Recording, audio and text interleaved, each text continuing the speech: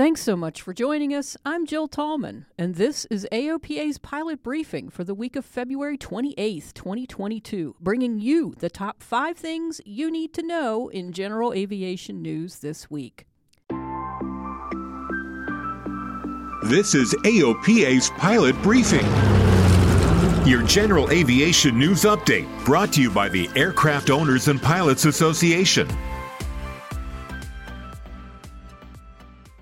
General aviation leaders, petroleum industry stakeholders, and the U.S. government announced an ambitious commitment on February 23rd to transition to lead-free aviation fuels for all piston-engine aircraft by the end of 2030. The initiative is called EAGLE, and that stands for Eliminate Aviation Gasoline Lead Emissions. EAGLE will conduct its activities under 4 pillars: regulatory and safety policy, unleaded fuel testing and qualification, research and development, and business infrastructure and implementation. Some of EAGLE's goals include researching and testing for a viable, safe, high-octane replacement for 100 low lead, while also maintaining 100 low lead availability and airport access during the transition.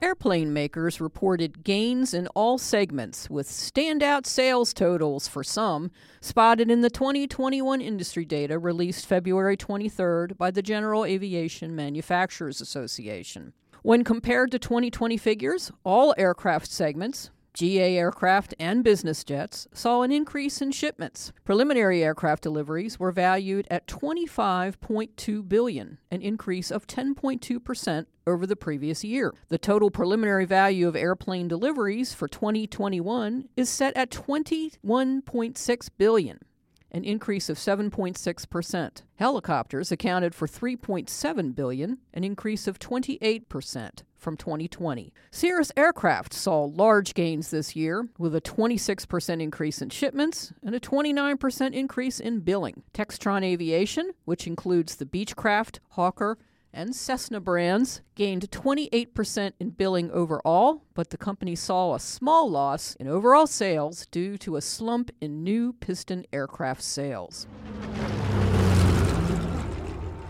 Contrary to what some pilots are hearing, the Cayman Islands are open and welcoming to general aviation travel. Landing slots and fees do remain in line with what pilots have come to expect from airports and FBOs in the Caymans. Landing fees at Owen Roberts International Airport remain $10 to $15 for a Cessna 182, with parking still at $5 per day.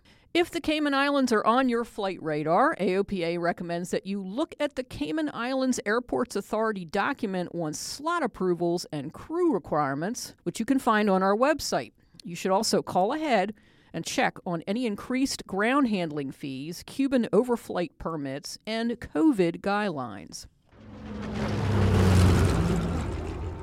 A flight cap worn by Amelia Earhart dating to her crossing of the Atlantic Ocean was auctioned off February 26. Heritage Auctions of Dallas, Texas, which handled the sale, had valued the cap at more than $80,000, and when the final gavel fell, it sold for more than $800,000 to a private buyer who did not wish to be identified. The brown leather cap with Earhart's name inked inside had been in the possession of a Minnesota family for 100 years.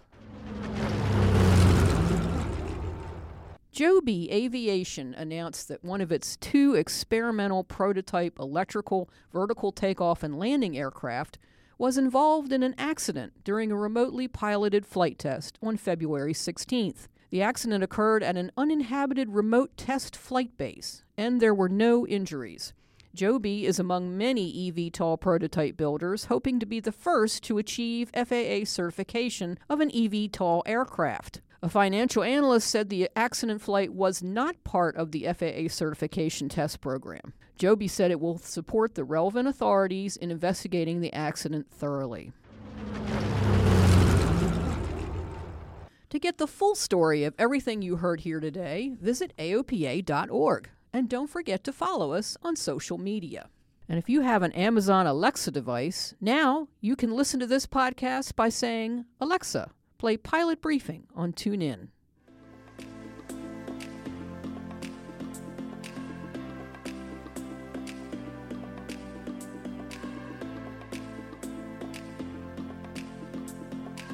Thanks so much for listening.